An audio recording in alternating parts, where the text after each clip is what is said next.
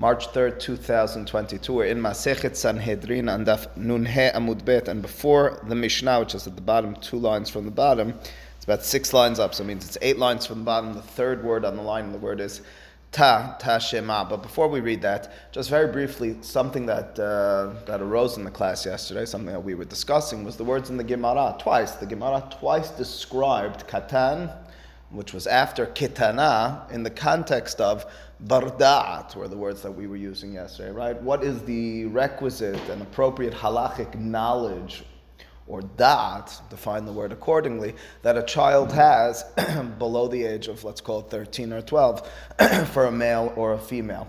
And what the Gemara stated unequivocally, quite clearly, was the following.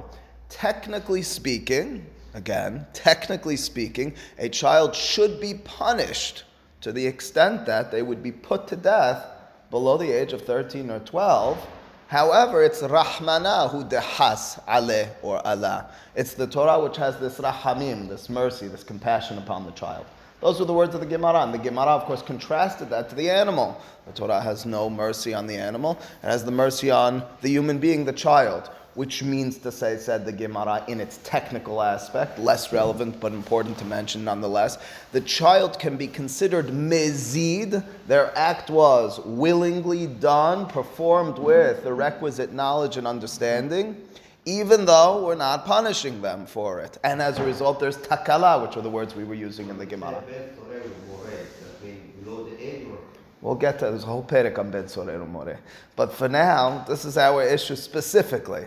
A katan, does it a baldat or not? And again, so that was, for many, I think, an alarming reality check, and it was a statement of the Torah, technically speaking, would obligate a child in the death penalty, not juvenile court, but adult court. However, it's the Torah telling you to have rahamim. I was told by someone yesterday that it might work that way in America as well. In other words, juvenile court is a rahamim on the children. It's not that we assume, and again, we're dealing with older children in American court system, but it's not that we assume that it was bishogeg or be'ones, better yet.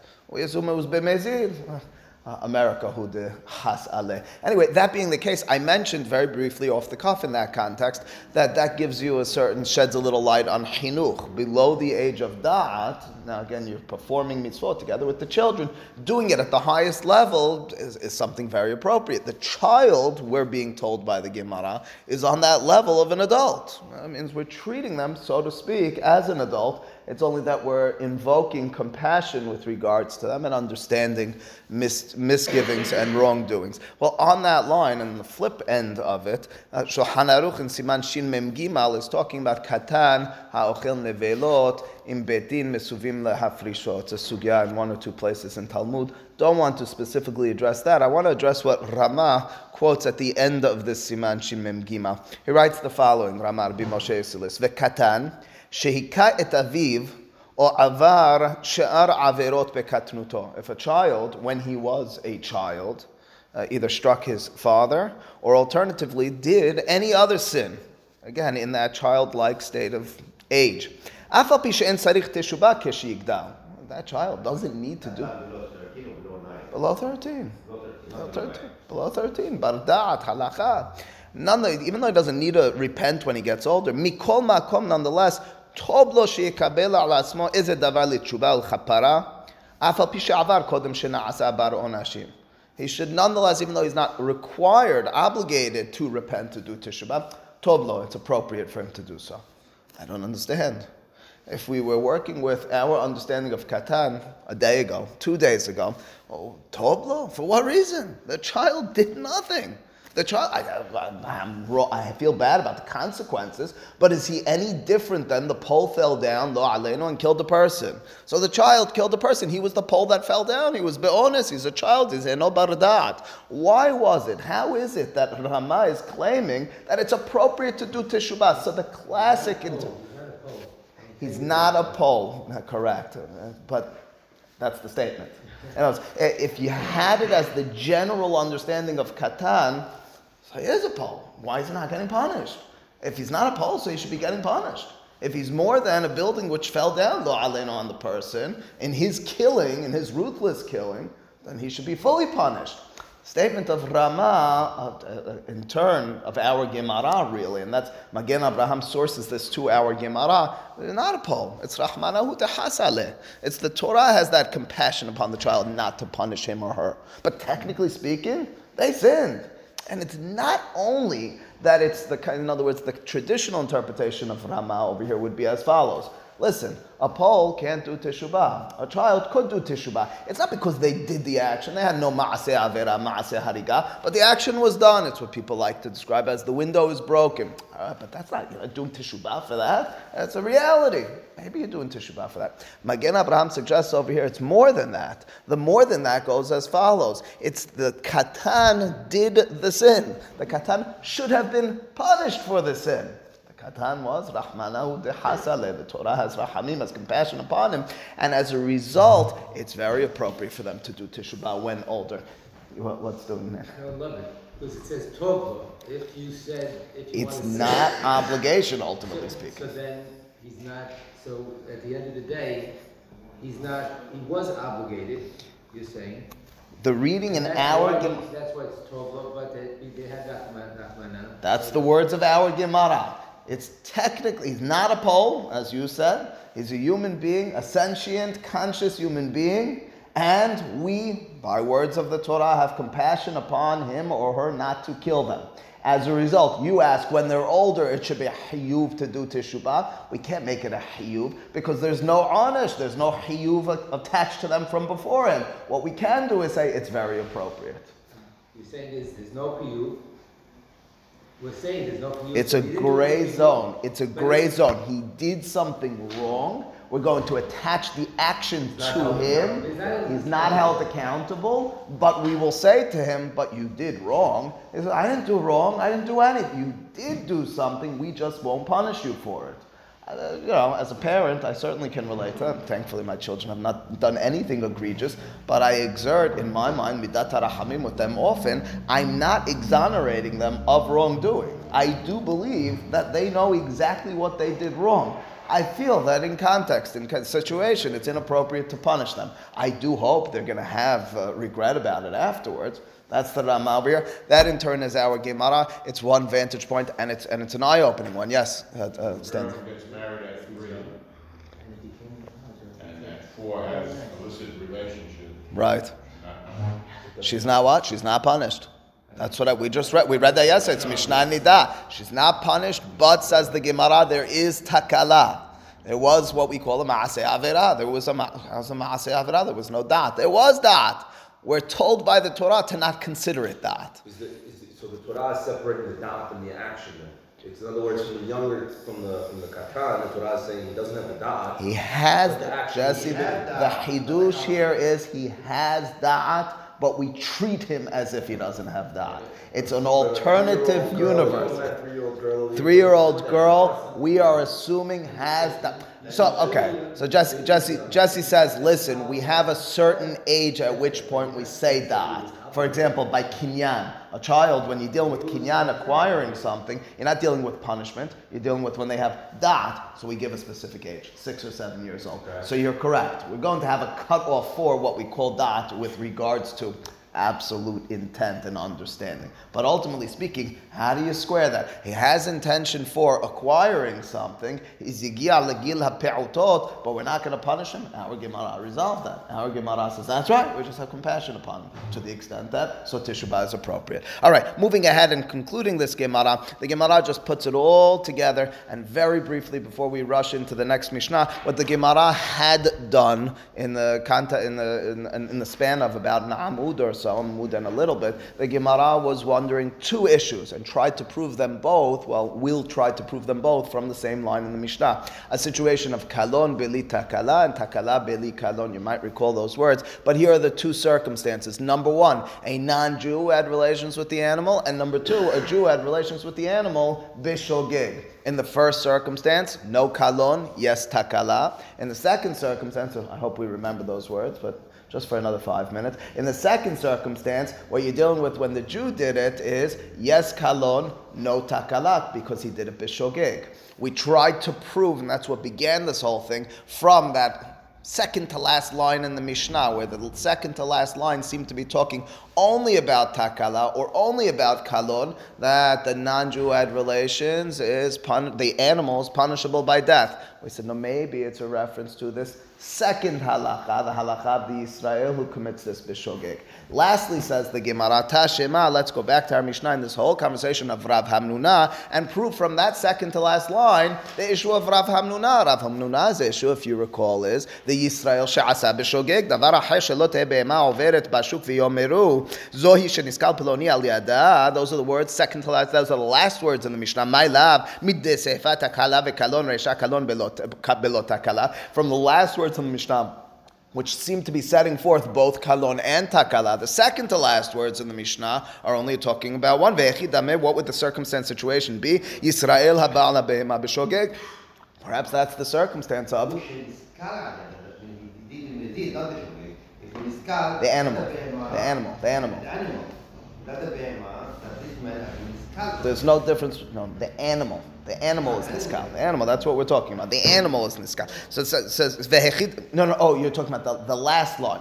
Of course, there's two lines in the Mishnah that describe the killing of the animal. The last line, which talks about the niskal, that's mezid. No question, that's takala and kalon. The second to last line, where we talk just about the takala, there's no words sheniskal al yada. That's where we're suggesting shogeg. 100%, Charlie. Says the Gemara, lo, the Gemara says instead, sefa takala vekalon, resha takala belo kalon, vehechid dameh, oved kochavim bala behema, uchteba'u mineh, merav sheshat. Ultimately speaking, says the Gemara, you cannot, it's impossible to prove from our Mishnah per se, either the halacha which Rav Sheshat wondered, or the halacha which Rav Hamnuna wondered. We can't prove from that second to last line that the halacha is oved kochavim habala behema habehema nehereget, and we can't prove either that Yisrael habala behema b'shogeg habehema nehereget, because in each of these claims we would counterclaim that second to last line was talking about the other case. It's not talking, we assume, about both of them,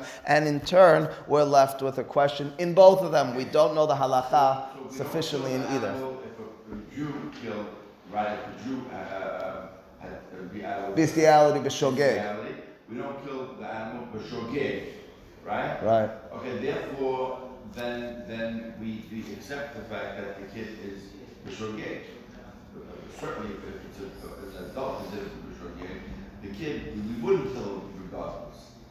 And so we don't go with Rav Sheshat no matter what. One more time. He's saying that his opinion is we're supposed to kill the kid, even b'shogeg, but with the child lenient. That's what the Gemara suggested, that there would be takala even for the child. If you don't kill the animal when a Jew does a b'shogeg, or even when a goy does a b'shogeg, when a Jew does a b'shogeg, then we accept the word shogeg. We accept shogeg, and we're not supposed to kill him. Maybe, if we could prove that sufficiently. We're uncertain what the halacha is when the behema b'shogeg. Go with that. So you think, once we can't sufficiently prove it, but this is your suggestion, we now turn back the clock on what we said earlier, and we suggest that the katan reality was just a dihya be'alma, not necessarily upheld.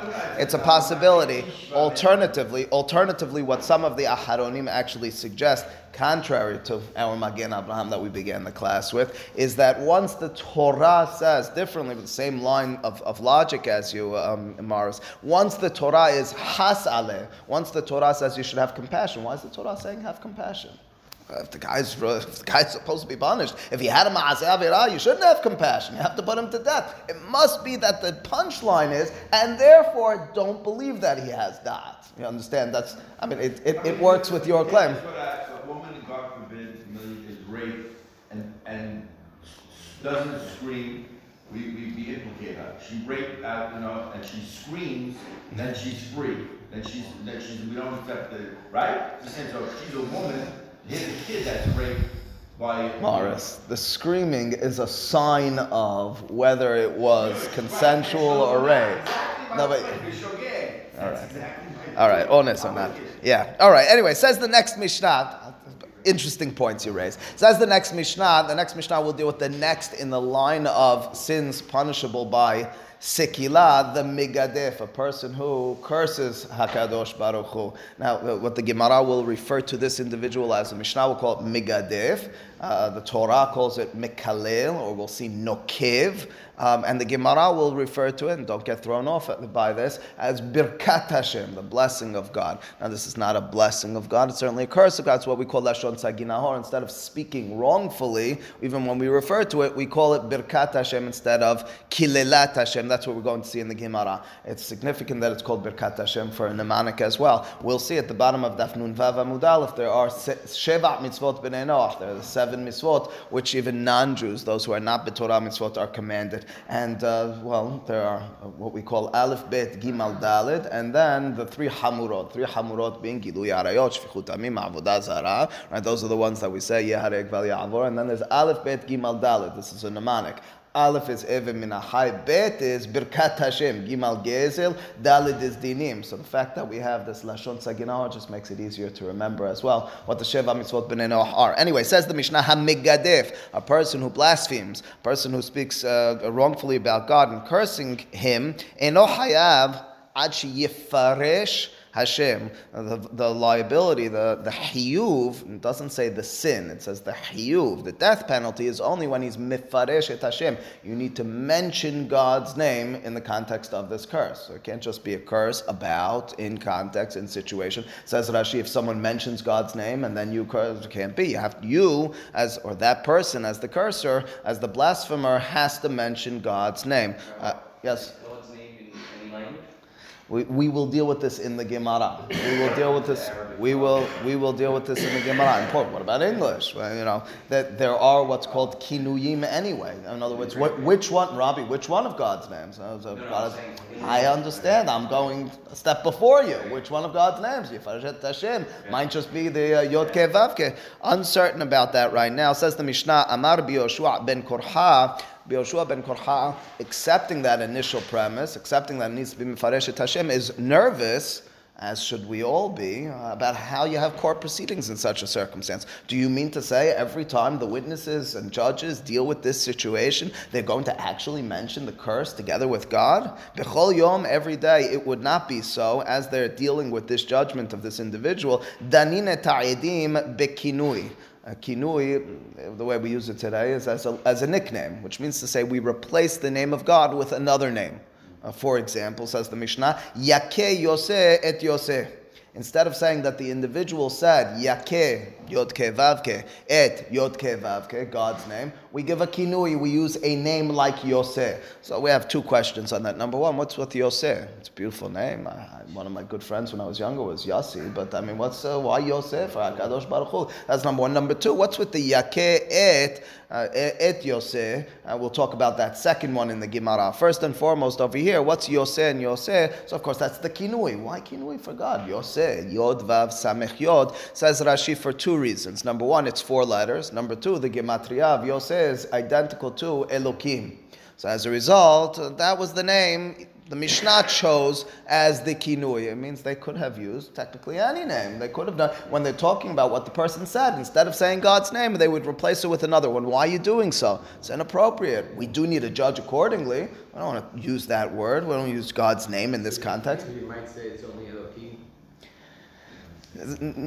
Don't get misled by that. No, don't get misled by that. Certainly not. Anyways, but I like the diuk at this juncture. Says the Mishnah onward. Okay, so that's one technical issue with regards to Megadef. Next, Nigmar Hadin. What about Gemar Hadin? Gemar Hadin means verdict. As we're summarizing the issue, as we're dealing with the final line, Lo horgim bekinui ela, you don't, and you no longer say, since the person said, Yakeh Yoseh, no, we're not doing that any longer. This is the punchline, the final line. We need to be explicit. We need to be clear about what took place, what transpired, what the witnesses said.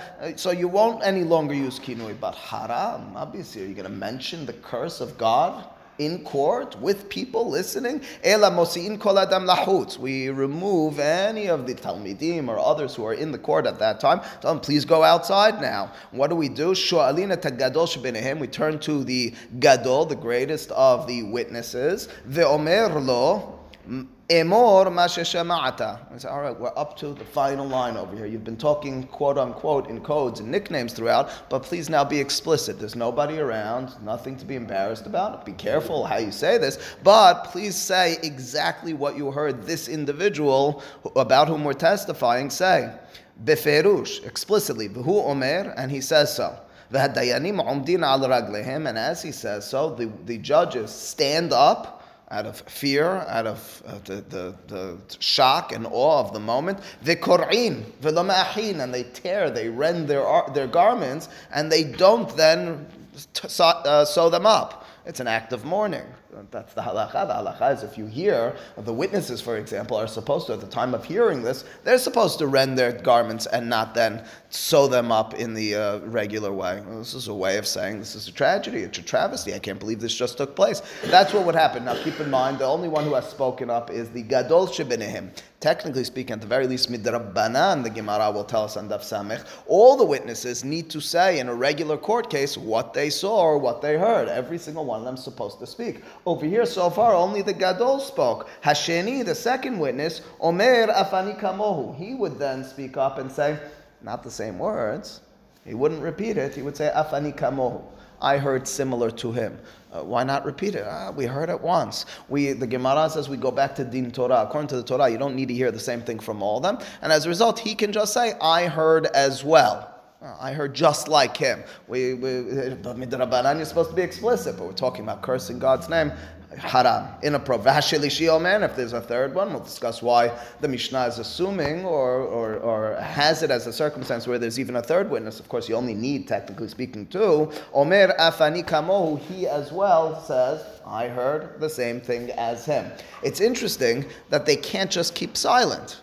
In other words, the first one says, this is what I heard. The other two are standing next to him. Shomei ka'omer. What about the first one? The first one can't just say, I heard him curse God's name to Ferush. I'm going to say it again in blasphemy? Yes. There's such a thing like that? We need to be Did you clear. anything else like that? Edut, always. That's okay. What did he say? Say exactly what he said.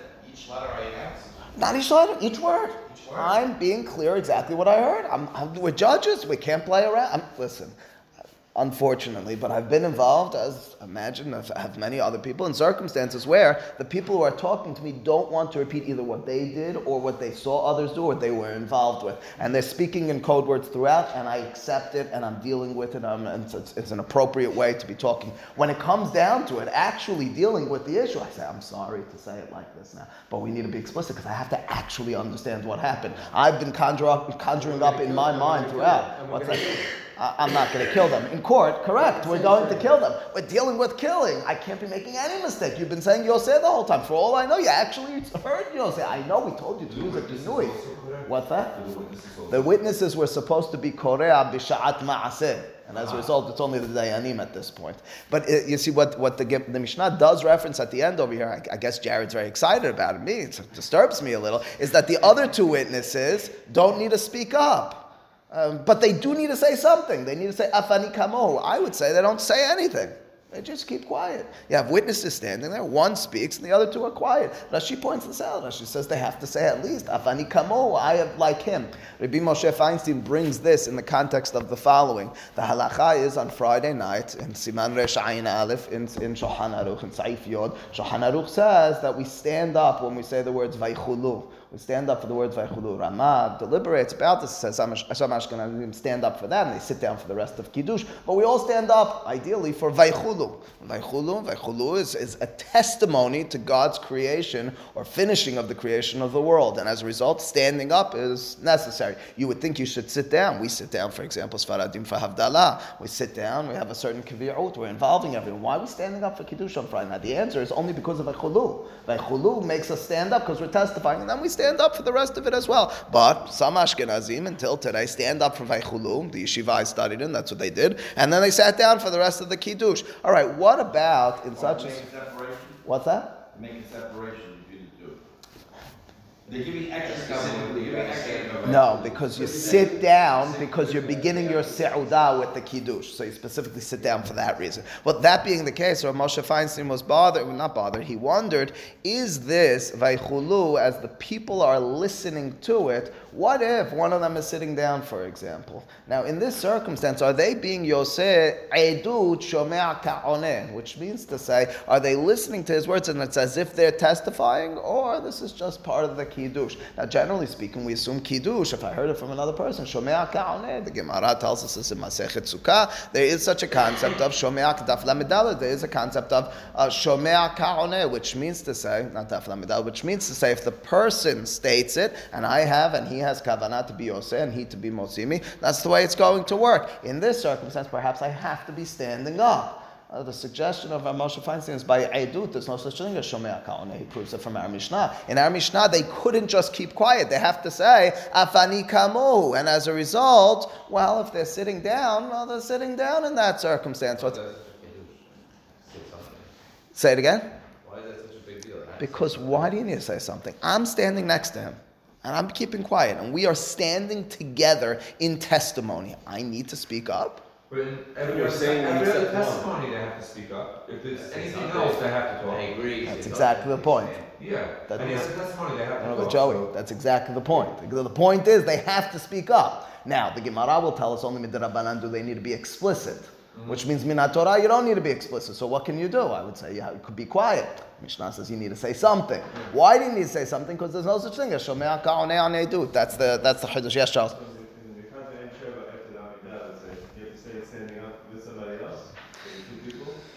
No, but achat me'en sheva is not. You're asking about vaychulu after Amidah. So there is Bach talks about this. Other of them Fashim. I used to when I was younger.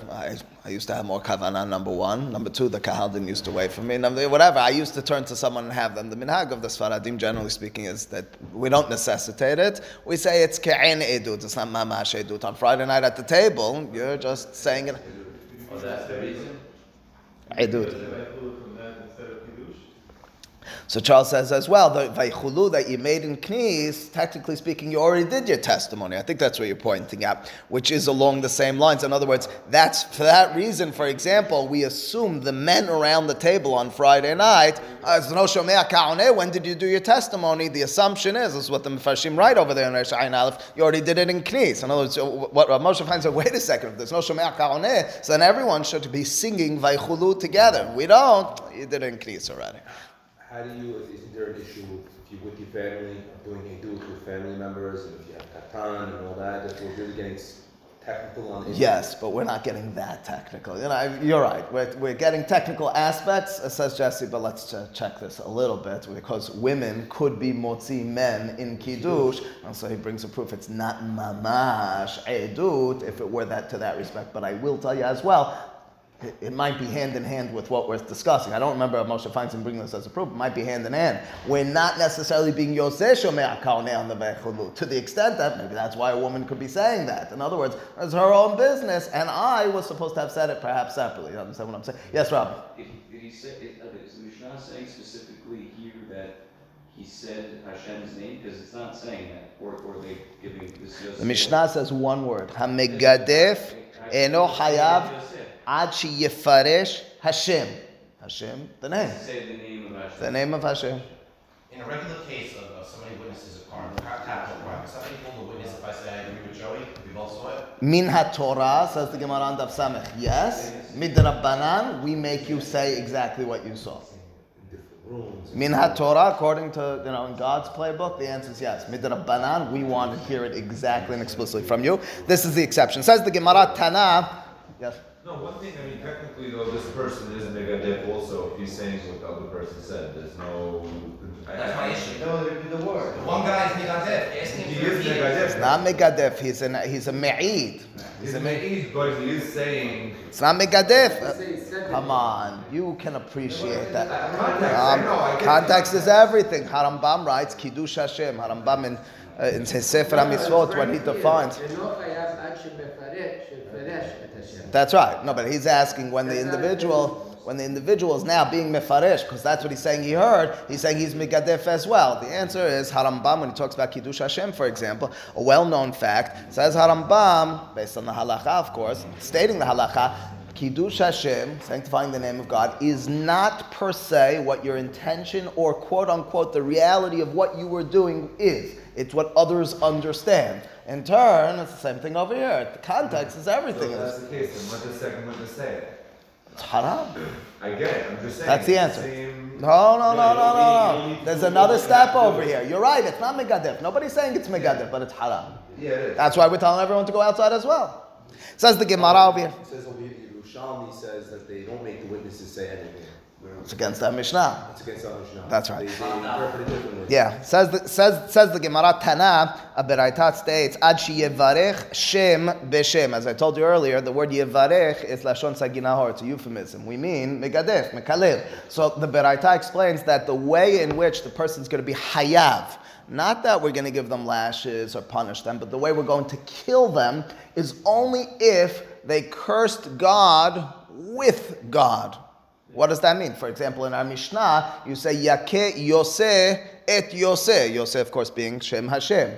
So it can't be just a curse of God. It's a curse of God by means of God's name. It means, ultimately speaking, in the name of God, God should be cursed, something along those lines. Which means to say, if you go to Morris's claim throughout, he says all the time, the Hachamim are finding reasons to say, we're not going to be killing as many people as you believe if you were to just open the Torah. It's another one of those cases. It's not, and Rabbeinu Nisim is very clear, it's not that we're not going to punish the individual if they just cursed God.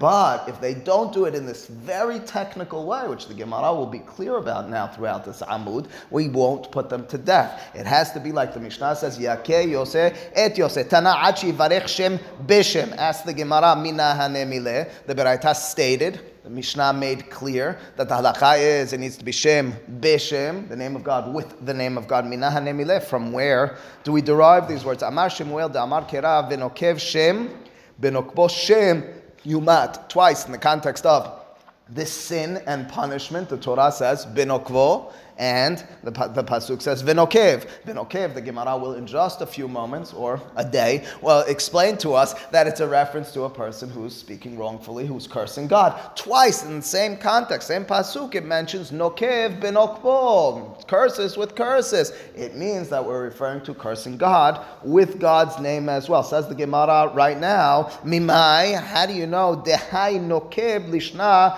debaruchehu? How do you know that when the Torah uses that word nokev, how do you know it's referring to a curse? So I've been telling it to you, we've been assuming it. You open the Chumash, you look at the English translation, it's going to tell you a person who blasphemes. Who said? What does the word nokev actually mean? Again, we're assuming it means to curse. What does the word actually mean? We know that word. We say it in Asher Yazar all the time. Nekavim, nekavim. We say it when we refer to in Hebrew a woman, a nekeva. Nekev means a hole. Nekev are the holes in our body, nekavim, nekavim, and biologically a woman has a nekev. That's why she's known as a nekeva. Well, that being the case, how does that refer to necessarily cursing God's name? Well, you kind of are carving out, when you utter something, when you state something, you're carving that out. That's nokev. But who said that's referring to cursing? Maybe it's referring to a physical carving out. What do I mean by a physical carving out? Maybe it's a reference, the Gemara will ask in just 1 second, to the name of God is written on a klav, on a piece of paper, and then I take a knife, I take a sword, I take something, and I actually carve it out. I erase God's name, I destroy God's name. Who said nokev means you're uttering with your mouth and, so to speak, theoretically, or not literally being carving out? Says the Gemara, how do you know? How do you know that that word nokev is a word which refers to the baruche of blessing, which means of cursing? Dichtiv answers the Dichtiv, similar, we have it as cursing in the context of Bil'am harasha, ma'ekov. The pasuk says that about Bil'am, when he realizes he's not going to be able to pull this off, or when he thinks he won't pull this off, ma'ekov lo kabo kil. The pasuk says in the context of Bil'am, Ham exclaims about himself, how am I going to curse? Who am I going to curse if God hasn't cursed them? V'azharate, your assumption is it's just like that, kabo of Bilam, and the azhara mehacha Elohim lo tekalel. The Torah furthermore says, in other words, that would be the onesh, this pasuk that we mentioned just a moment ago, and the azhara, we're not going to be ma'anish unless we have an azhara, a warning as well, is Elokim or Elohim lo tekalel. The pasuk is talking both about nasi be'amecha, the important people, the Beit Din, you can't curse them, but furthermore as well, alahat kama v'chama about HaKadosh Baruch Hu, you can't curse him as well. Maybe that's the reference, that's what we've been working with, that's what we assumed. Maybe it's not so ve'ema, maybe it's not so. Maybe what nokev in the Torah means is mivrazhu. Maybe it's a reference to spearing, to stabbing God. How do you stab God? I told you, you take his name, you write on a piece of paper, you find the piece of paper, and you cut it. Dichtiv, after all, the pasuk says by Yehoyada HaKohen. Pasuk says by Yehoyada HaKohen, vayikob hor bidalto. The pasuk in that context says Yehoyada HaKohen is putting a kuppah for the mikdash. He's trying to collect money for Bedek HaBayit, and he puts this kuppah at the door, the entranceway to the mikdash, and he puts a hole in it. That's a physical hole. Maybe vayikob means physical. Va'azaratem mehacha v'ibadtem et shemam lo ta'asu ken la'Adonai Elohechem. And the pasuk in turn tells us in Sefer Devarim, you should lose the name, destroy the name of the Avodah Zarah, which means literally destroying it. Go into Eretz Yisrael and destroy it. Don't do so to your God, which means physically don't do so. Answers the Gemara, the reason I know that Vayikob and the Binokbo in the context of our sin is about cursing God, Ba'ina, Shem B'Shem Veleka. Says the Gemara, the reason I know, ironically, that what the Nekev in our context, the Menakev Shem Hashem, the Nokev Shem Hashem is referring to cursing is because the Pasuk twice says Binokbo and Hanokev, and it tells you need to use the name in order to curse the name, in order to do that act to the name. Think about it in each circumstance. I can say you curse his name with his name. Can I say you stab his name with his name? How are you stabbing his name with his name? That's what the Gemara's initial suggestion on this matter is. Again, just very briefly summarized, when we talked about the halachav megadef, and we explained the halachav megadef from that pasuk in the Torah, or the Torah talks about nokeh b'shem Hashem. We understand it as cursing as opposed to carving out or spearing or stabbing his name. Baruch Adonai le'olam. Amen. Amen.